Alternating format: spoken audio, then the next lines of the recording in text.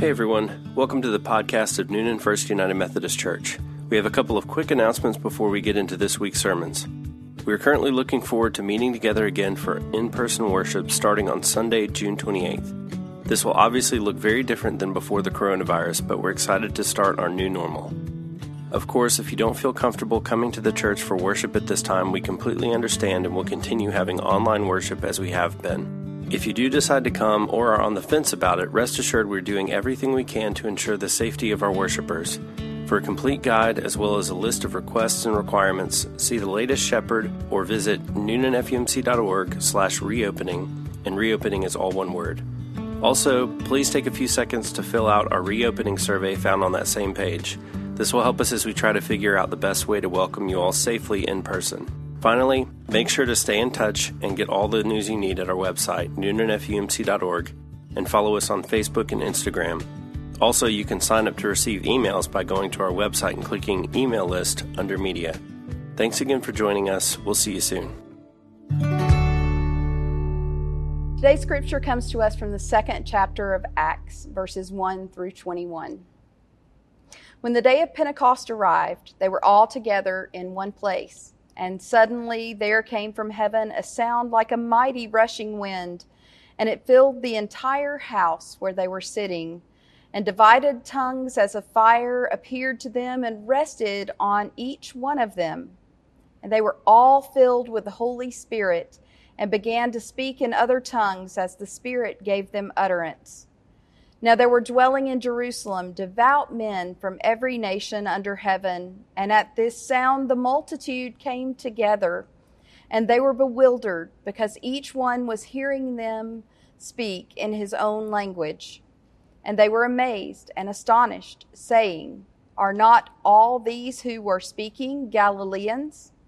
And how is it that we hear, each of us in his own native language?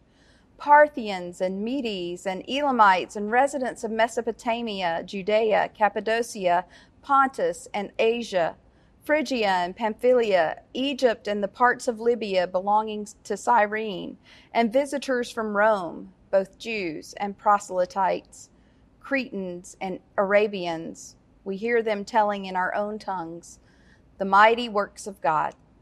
And all were amazed and perplexed, saying to one another, "What does this mean?" But others mocking, saying, "They are filled with new wine."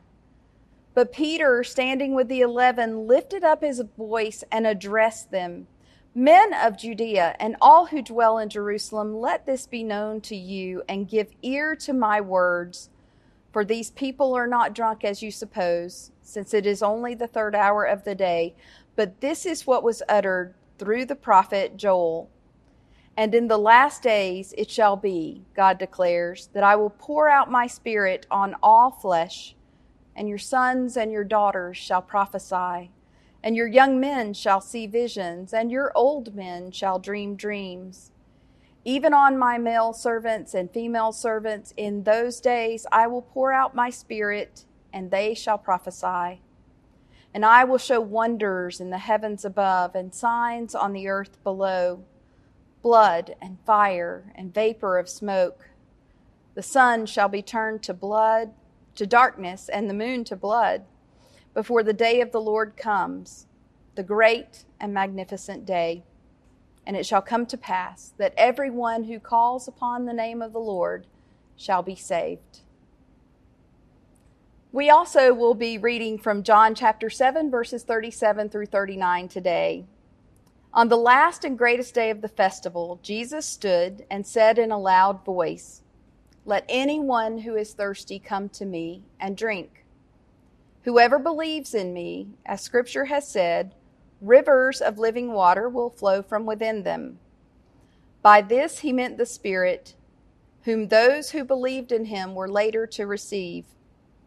Up to that time, the Spirit had not been given, since Jesus had not yet been glorified. In these passages on Pentecost, we hear the story of the birthday of the church.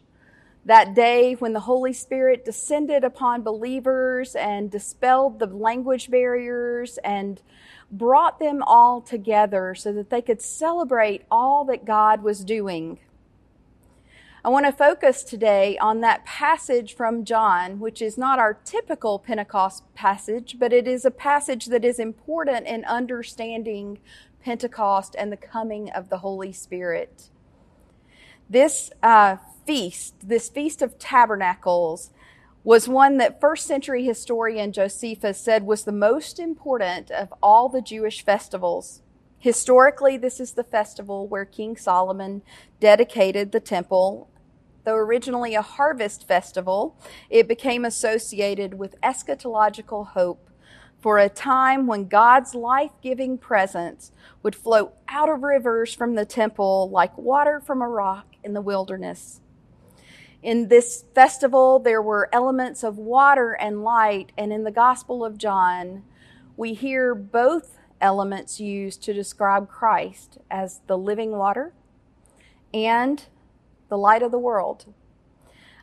In these festivals, we often see Jesus speaking and foretelling different things. The Synoptic Gospels generally only speak to one of the festivals celebrated in Jewish custom. However, John's Gospel is filled with them.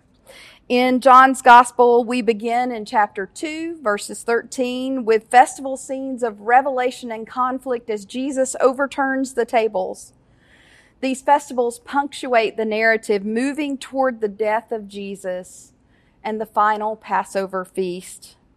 Even a brief reference to the upcoming Passover in chapter 6 is in proximity to conflict as he describes himself as the bread of life. This passage then leads to danger as we discover that Jesus would be in danger in Judea, and so he was staying in Galilee. The conflict with authorities intensifies with 4 references in chapter 7 to the threat to kill Jesus and another 3 to the threat to arrest Jesus. More references to Jesus' arrest and death are made here than in any other chapter. And in 7:39, we hear that first reference to Jesus being glorified through his death. This festival encounter ends at the end of chapter 8 with the first attempt to stone Jesus. And it is in this atmosphere, one of menace and fear, that the stage is set for this passage in which he invites those who are thirsty to come and drink. Jesus, who came to the festival in secret, stands out at the climactic moment of the celebration, the great day when a dramatic water libation would have occurred in the temple. It would have been poured down into a funnel that would have then run down and come down for all to see. And here he stands and says, I am the living water. Whoever believes in me, whoever comes to me, will not thirst. Amidst this conflict, these would have been words of contention. This would have created even more conflict, even more animosity against Jesus. In his invitation, he built on the relationship, drawing between himself and manna in the wilderness in Exodus. He speaks of himself as the bread of life, where manna only provides for a day. When we seek him as the bread of life, we seek him and we find something that is so satisfying that our hunger is no longer an issue, for we are filled. We are satisfied. We are content. As he speaks to this living water, he echoes back to John chapter 4, in which he offered living water to the Samaritan woman. Water is not a new image in this gospel. If you will recall, Jesus turned water into wine at a wedding at Cana, and it was his first miracle that he did. Pairing of water and the Spirit is seen in the testimony of John the Baptist in the first chapter of John, and again in the conversation with Nicodemus in chapter 3. The word koilia is used there in chapter 7, verse 38, and it is understood at the heart as the heart or the seat of emotion. It's also the term that is used to refer to the womb in which Jesus would come. This use of water and spirit and heart in both places suggests a connection between water and the spirit, between new birth and what God will do through Jesus. You see, Jesus will convert the koilia, the heart of believers, from a place of thirst to a source of abundant living water and a conversation about the Spirit. The water that Jesus gives becomes, for those who drink it, a spring of water gushing up to eternal life. And finally, the glorification that is foreshadowed in 7:39 becomes reality in John 19:30 as Jesus hands over his Spirit as water and blood pour forth from his side. Meta Stamper noted that the idea of the Spirit flowing not only from Jesus, but also from the believer is consistent with the promise of this gospel that the Father and Son are to be one with the believer, as they are one with each other. Jesus and the Father are to make their home with those who love Jesus, and that the Spirit is to come after Jesus, as another advocate to abide in Jesus' own and make Jesus and the Father present to them. Jesus repeatedly tells his own on his last night that he will be sending his Spirit to them in a new way after his departure. With Jesus' bold invitation and promise, John 7:37 through 39 calls readers to remember God's faithful provision in desert places in the past, to trust in God's assurance of abundant goodness in the future, and to celebrate the gift of life-giving Spirit flowing through them like rivers from the throne of God even now. The Spirit could only be poured out when Jesus goes away and gives up his Spirit in death. Living water springs forth from Jesus when he is at his most vulnerable, when he gives of himself for others. Throughout John's gospel, there are common themes, and one of those is so specific to the Pentecost message, and that is presence through absence, life through death, and power through relationship. On this Pentecost Sunday, this text offers us great insight. You see, this invitation was not only offered to those who were thirsty at that festival, but to those who are thirsty now. Now, I get thirsty when I go bike riding. And recently I was on a bike ride over at Lake Horton in Fayetteville. And it was a particularly hot day, and I went through several bottles of water. And I typically don't drink that much, but I was incredibly thirsty that day. And I was so grateful to have those bottles there with me to relieve my thirst. But that was only temporary. The thirst that Jesus can quench is eternal. Are you thirsty? Do you find yourself hurting and wanting, especially during this time, longing for the company of your loved ones, longing for that hug around the neck that you simply can't have right now, longing for and thirsty for economic relief in a relationship, relief in a friendship, a workplace?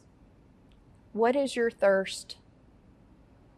Tom Long, my preaching professor at Emory, said this: "To be human is to be thirsty for something more than we have, thirsty to be someone more than who we are now."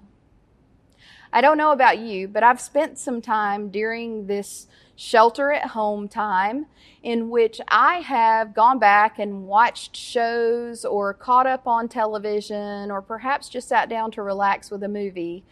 And inevitably, the commercials come on. Advertisers are seeking to quench our thirst.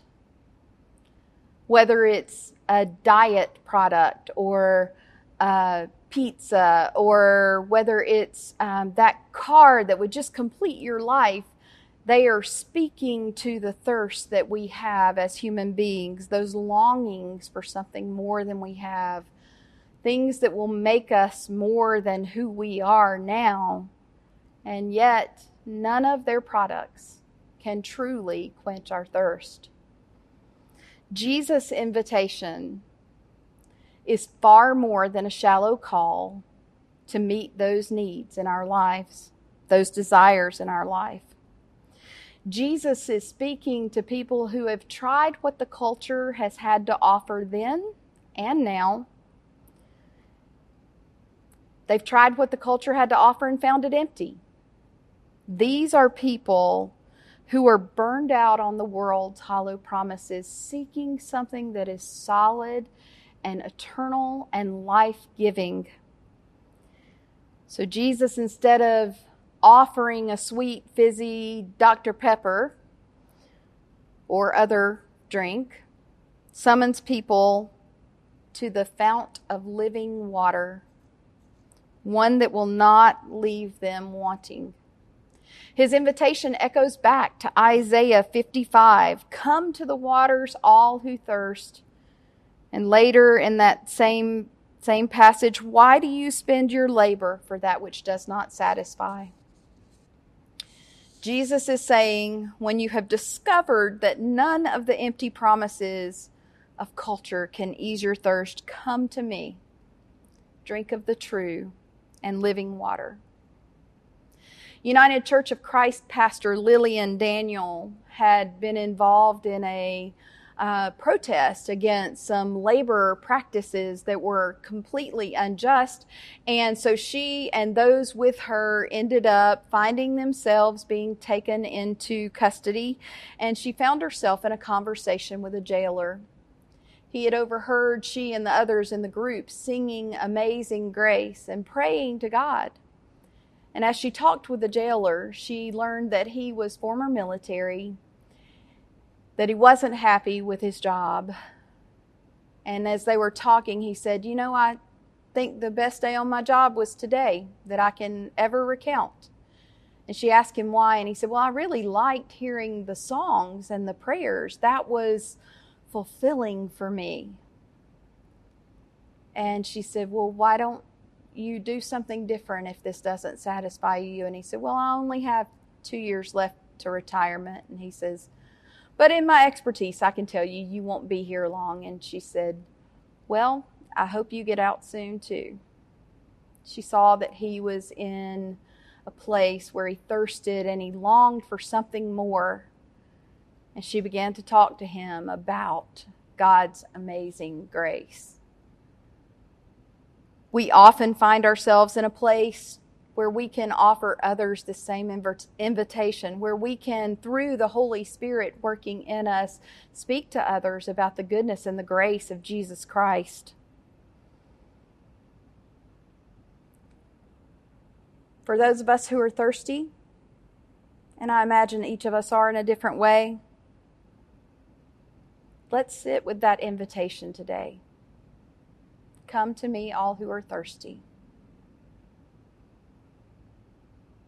The passage also speaks to what happens when we respond to that invitation. And that is, Jesus promises not only to quench our thirst, but he promises that if we come to him with our thirst, we ourselves become rivers of life.